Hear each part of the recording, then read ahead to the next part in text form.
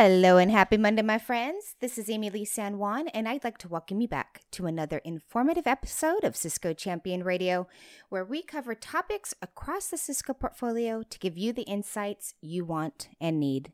Today, we are talking about the Emerging Technologies and Incubation Organization and how it is on a mission to revolutionize innovation here at Cisco. And to help us drive the conversation, we have a phenomenal cast of Cisco Champion hosts and a pretty fantastic Cisco expert, if I say so myself.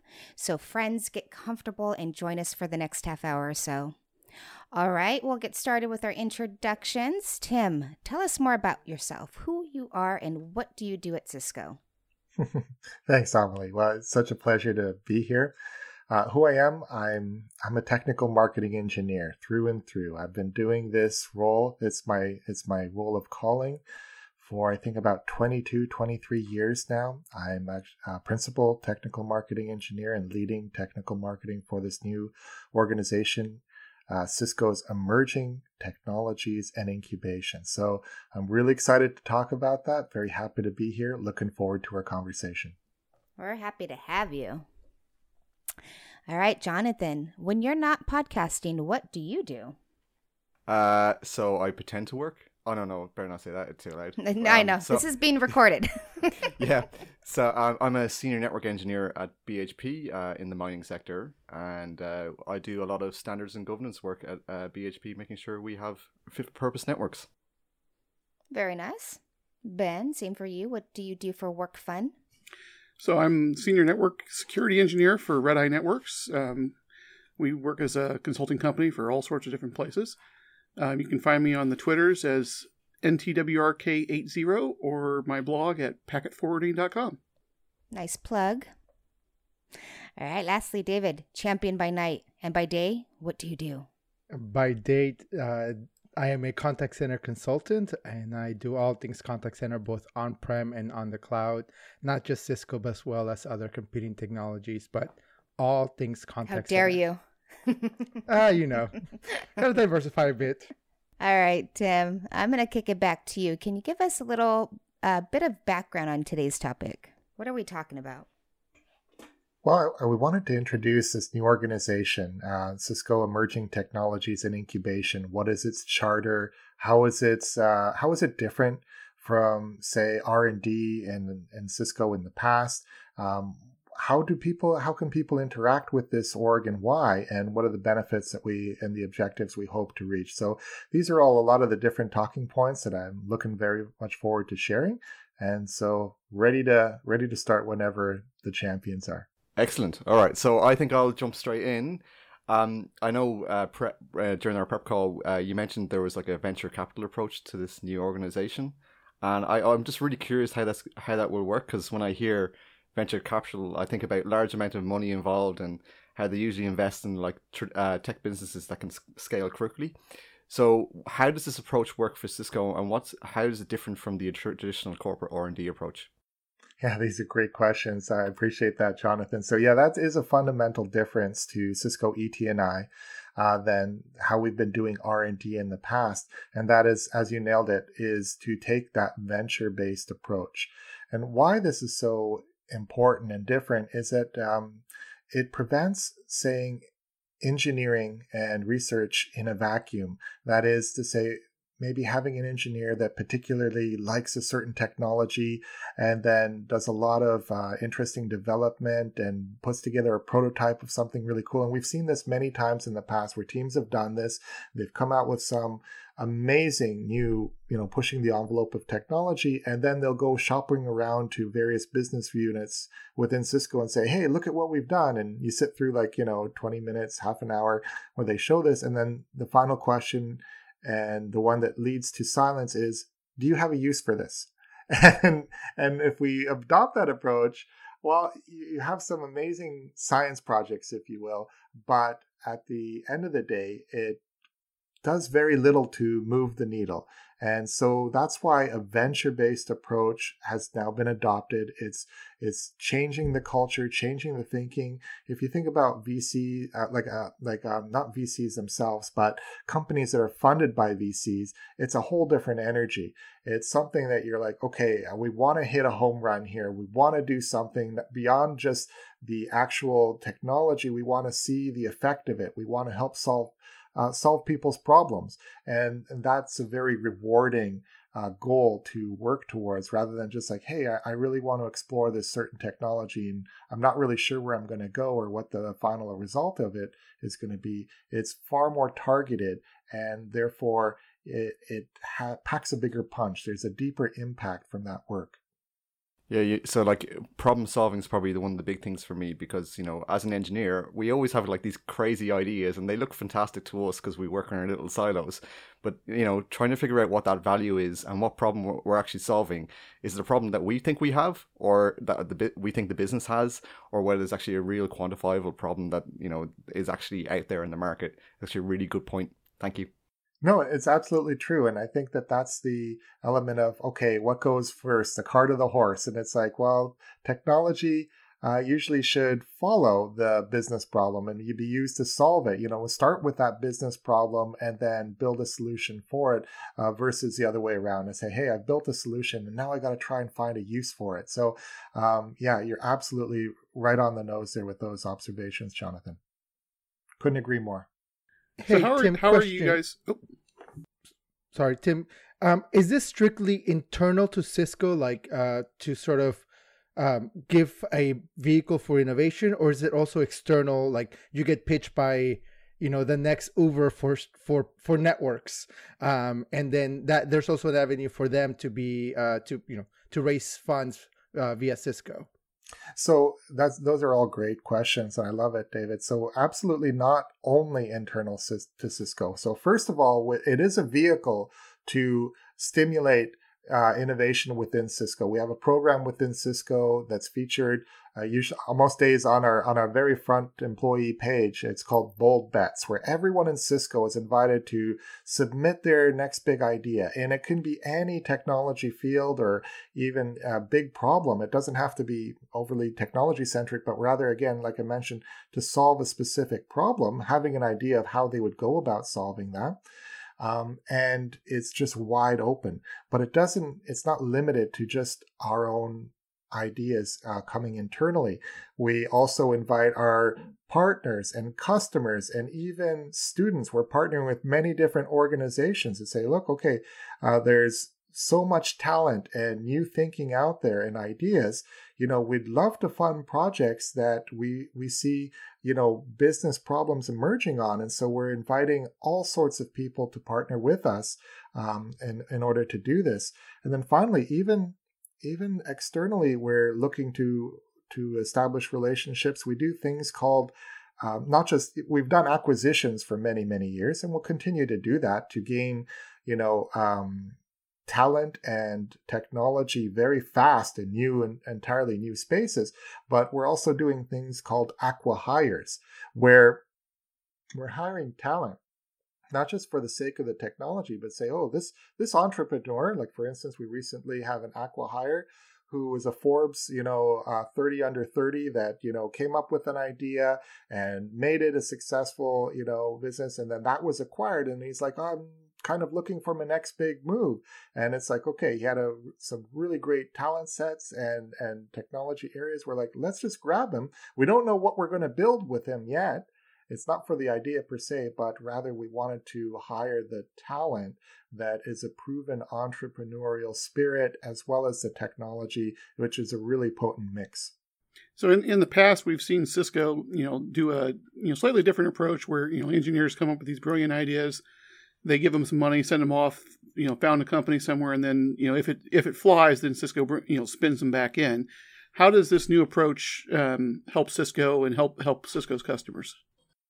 Yeah, we've seen that many times, haven't we, Ben? So first of all, I like the idea that it doesn't, segregate or segment and fragment the talent and send them out from the rest of Cisco, because there's so many talented individuals in so many different technology areas that it's great to be able to innovate cohesively, as crossing business boundaries wherever it warrants it, and then you get even more inputs and value there, rather than just saying, okay, you guys go off in isolation, and then that has an effect on culture as well.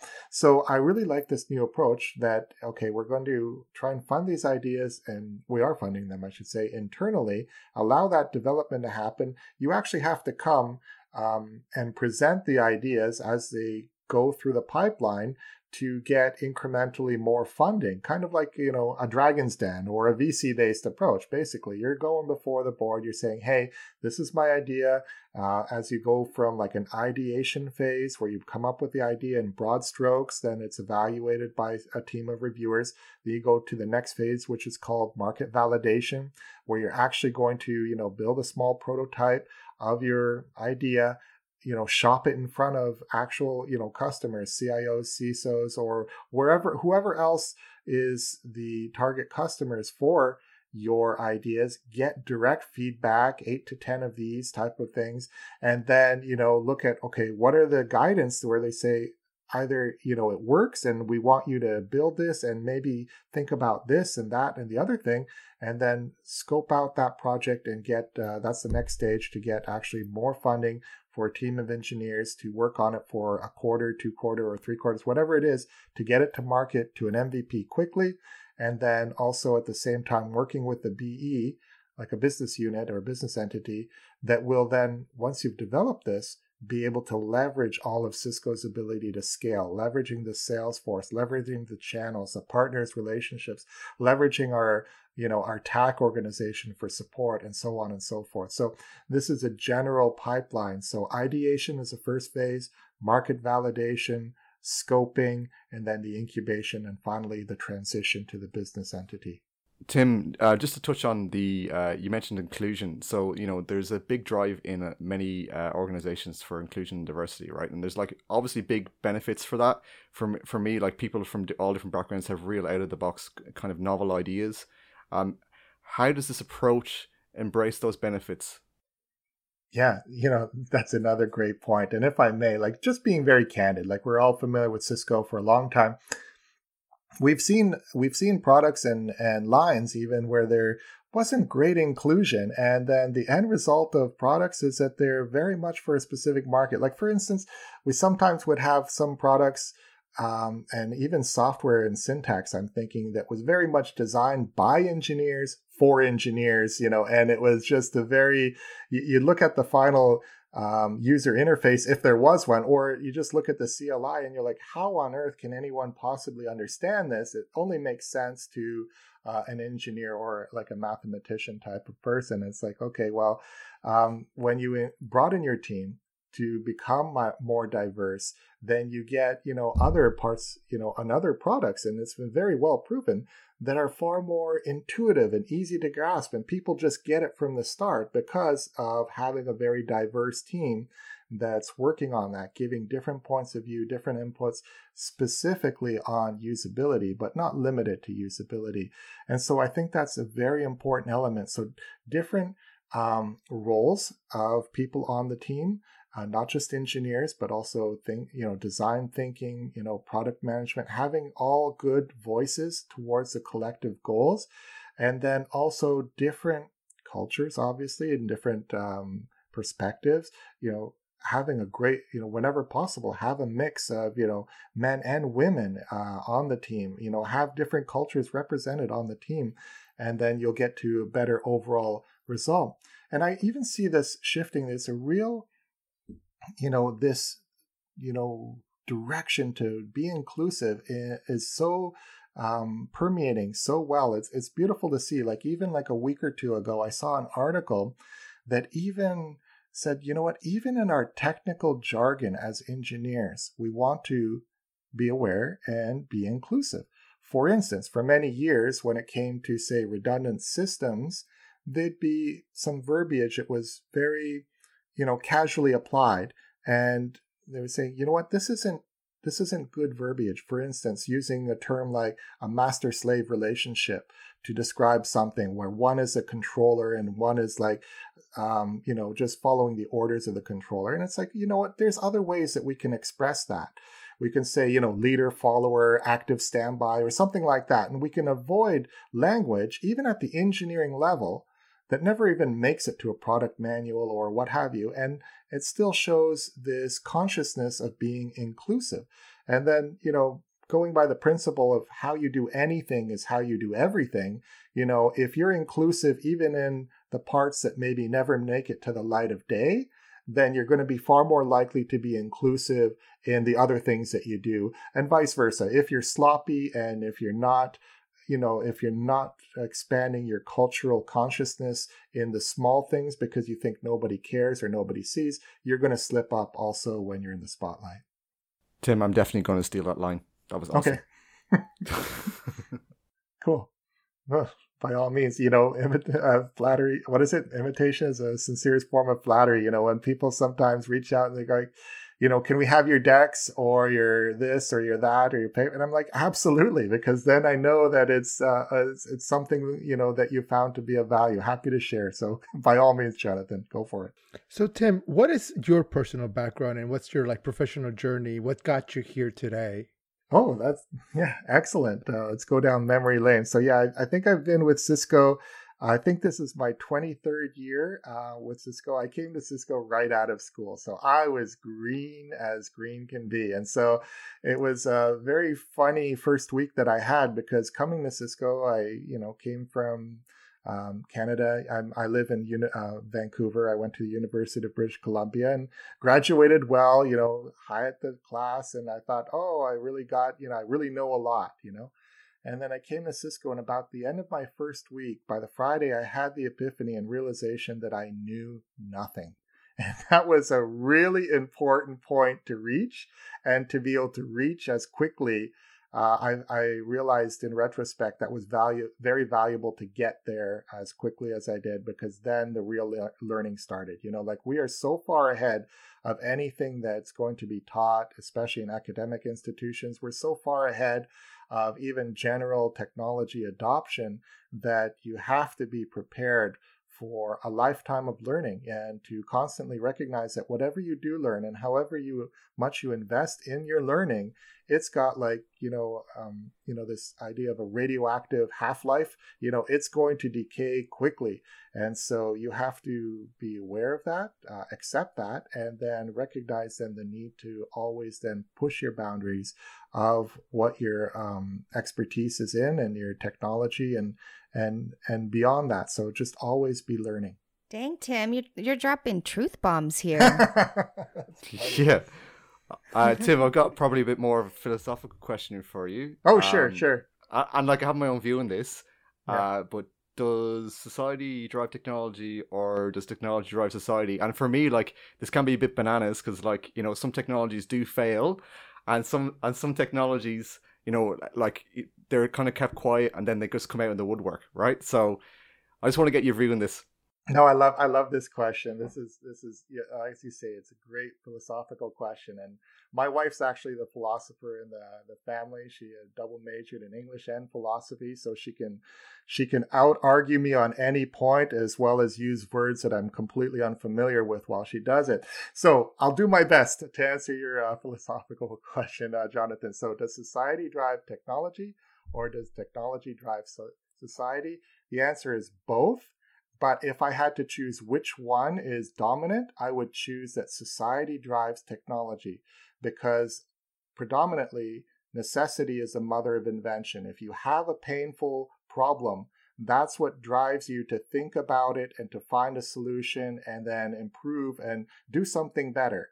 Whereas, on the other hand, there are some times when we discover things. We have epiphanies, or maybe we're trying to find a solution in one particular area, and it takes us and it presents a technology option and something we haven't even thought of. And then that has an effect in turn on society. I'll give two examples. One is the internet in general. This was originally a communication platform to prevent, to make sure that communications was available even in the event of nuclear war. And that was the goal of it. But wow, has that ever changed, that technology? Has that ever changed our society? Because it's transformed in so many ways into everything that these days we could hardly even think of being completely unplugged even for a day. That's one example of, the reverse use case where you had a technology that morphed and changed and had a massive event on society. Another example, maybe a more risque example, is there was a U.S. pharmaceutical company that was pursuing some work in hypertension drugs, that is to lower blood pressure. And then they produced a little blue pill that they let out to early field trials.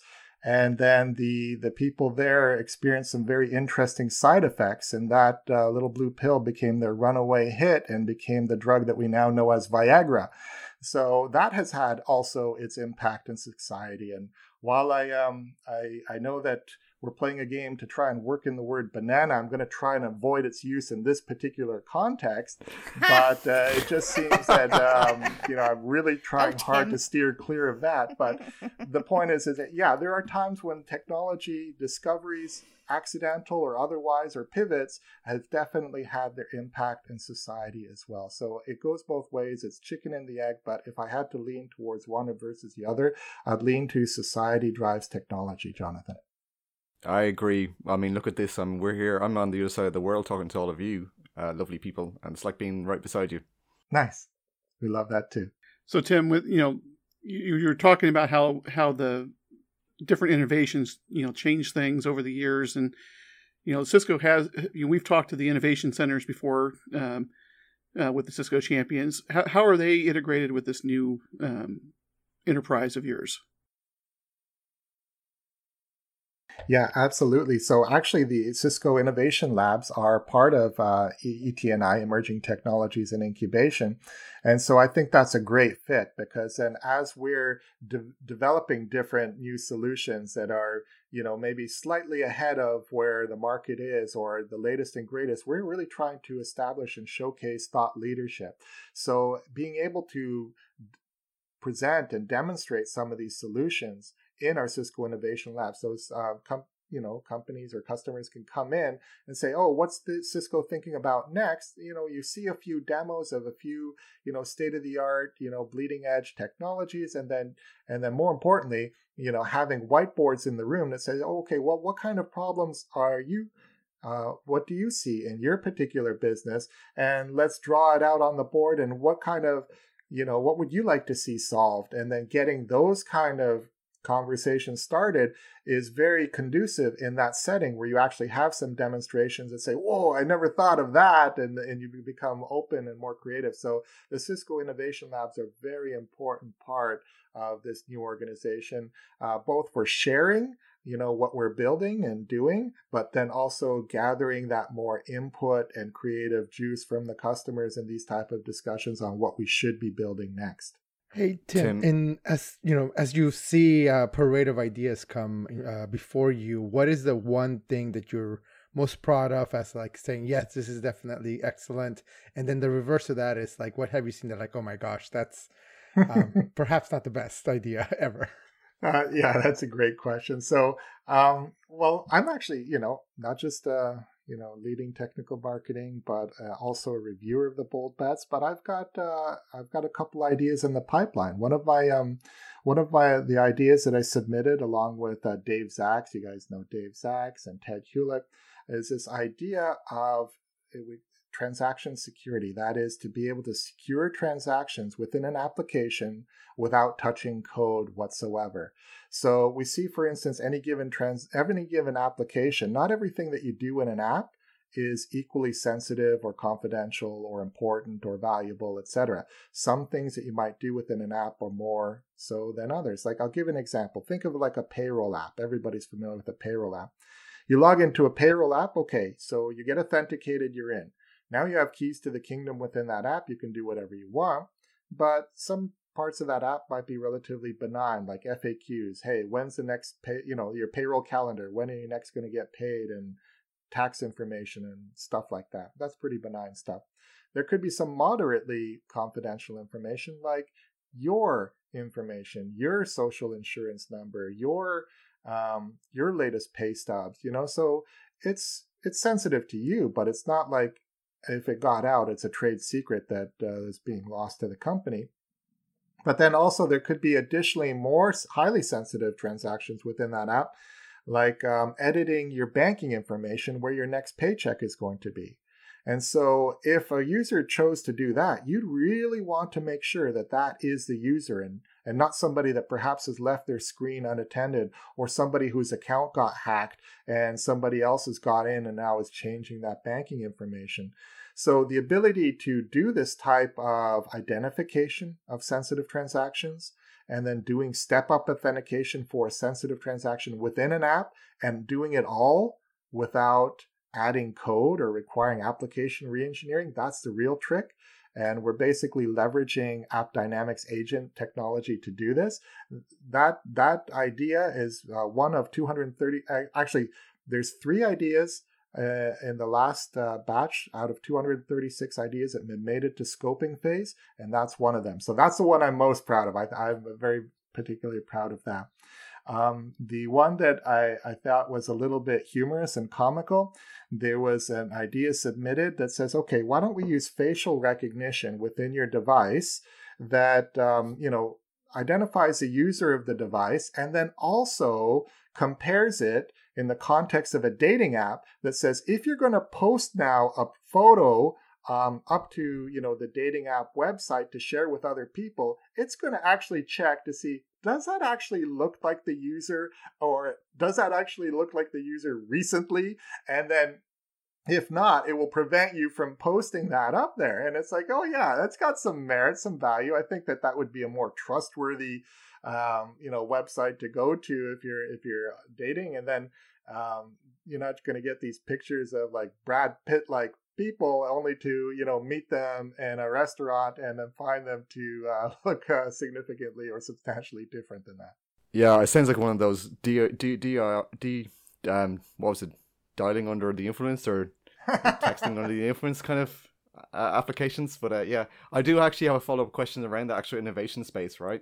So if you take a look from the next 5 to 10 years and you think of IoT trends, digital twins, AR cloud, advanced computer vision, deep neural nets, and language processing, if you had to pick 2 in your own mind, one for enterprise and one for industrial comms or manufacturing areas, what do you think the next exciting trends for tech industry? I love your questions. Really well thought out, Jonathan. So, okay, 2 key trends and in 2 key areas, enterprise and IoT. So enterprise, I spent 20 odd years in enterprise, so I love enterprise. The one big trend that I'm really see emerging and that we're constantly getting customers asking us for more help with is observability.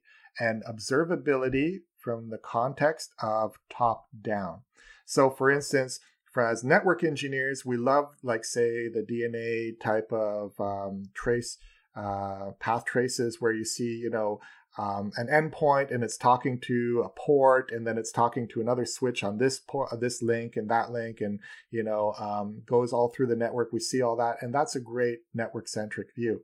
However, the view that we're getting for customers is saying, I'm looking at it from the top down, that is from the application's perspective, and then I want to see what's going on. So we've done some early work on this with the AppDynamics Thousand Eyes integration, but imagine if you could see even deeper than that, to say, don't just tell me that my network in general is slow or experiencing issue and then try and loosely correlate. I want to see this specific flow for this specific application transaction, or even this specific microservice call. How did it flow through, say, the cloud native architecture? And then how did it flow across the network? Where exactly did it go? And where did it get held up? And, help me to root cause for that specific, experience. And then looking at it from, like I say, that top down rather than a bottom up network centric view where we're like, oh, okay, I happen to know where the network attachment point is and this and that. No, you're looking at it from the application's perspective and then the network to complement that and expand on it. observability. So for EN. The second part of your question, though, for IoT, what's the next big trend, in my opinion? Digital twins. Digital twinning everything. It's a proven method for improving performance, and in IoT and manufacturing, if you can just improve the performance of something by, say, 1%, you're talking millions of dollars of gain in these environments. And if you can accurately simulate something and represent something and learn something from that representation that then can be used to improve your process, to improve your efficiency, to improve your safety, which is the top of mind concern in these type of environments, then you're going to have really, really big payoffs. And so these models will become increasingly accurate. So many more things will be represented in a digital twin. And then that learning will lead to improvements in all of these manufacturing areas. That's my picks. There's so many, but there's so many. My two well, picks. That's excellent. Restricted me to. So yeah, it's okay. Thank you very much for that, Tim. I probably have one last question then, just to follow up on, like, so I'm Jonathan, a lonely engineer in Perth, Australia, right? So I'm probably a bit more isolated than most, but if I want to get involved in this new initiative and like submit ideas, how do I go about doing that? Perth is a great place. That's where actually one of my heroes in technical marketing is right now. Carl Solder, who is a distinguished technical marketing engineer, went on to be a VP lead of technical marketing for enterprise networking. That's where he's from, and that's where he is back now, and he's looking after his parents. Just fantastic guy. So Perth is a great place. But to your point, how does everyone get involved? Absolutely. So there's so many ways to get involved. If you're a Cisco employee, again, we mentioned the bold bets. So anyone and everyone is welcome to submit ideas to the bold bets.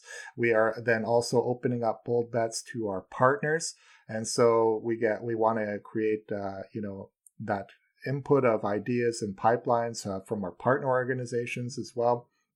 For customers, there's multiple ways we can get involved. We mentioned the Cisco Innovation Labs. These are geographically dispersed along the globe. So you're welcome to come in to your nearest one, see what's cooking, see what's baking, share. Then, what are the big problem points that you're working on? And these are the ones we really want to go after. I had a colleague of mine really describe them well. It's like we hear maybe the phrase quite often, the kind of problems that keep customers up at night. Well, he goes, that doesn't quite capture it. The real problem points we want to go after are the problems that, if solved, lead to someone getting promoted, or if they remain unsolved, they lead to someone getting fired. And then it becomes a lot more dramatic as to the kind of investment and attention that are on these type of problems. And that's the kind of input that we want to keep getting from working with our customers. So Cisco Innovation Labs for customers. We also have a program called Design Partners to say, look, if you have, we're sharing the things that we're working on with our customers, and we want to partner with people. And this wouldn't be a traditional customer-vendor relationship, but rather what we call a design partner relationship to say, look, we're working on a solution in this area. And then the customer says, yeah, that's the one that I wanted you to work on, or I have that pain point. Well, then let's share with you the earliest prototypes. And as we mature it and build it towards a minimum viable product, you can give us the feedback. So you let us know if we're hitting the mark or missing the mark, or maybe we need to scale better, or maybe there's a gap in functionality or usability, whatever the case may be. You will help make it better. And then ultimately, we're going to work together to create a mutually beneficial solution. We'll create the solution for, that meets this customer's needs, but then also would, in all likelihood, if we've done our market validation research properly, will meet the needs of many customers, either in that vertical or even spanning verticals.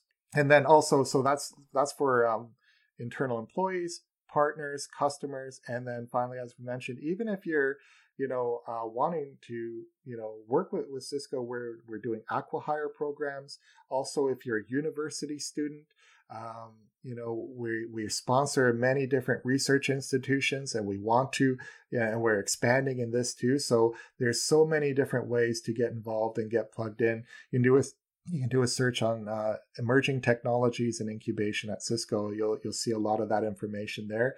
I also did a session on introducing Cisco ETNI at the latest Cisco Live. It was virtual, to be sure, but still, and I have a lot of the details and links where you can go to get involved as well. Fantastic. Well, what a fun topic. This has been another great episode of Cisco Champion Radio. No surprise. Thank you so much for listening in today, and a special thank you to our guests and our Cisco champions for being a part of today's episode. If you want to learn more about today's topic, we'll provide the links in the description below. And just a reminder, you could subscribe to Cisco Champion Radio on your favorite streaming platform and receive alerts on our latest releases. So wherever you're listening to us, make sure to hit that subscribe or follow button now. I hope you all enjoyed today's episode. See you next Monday.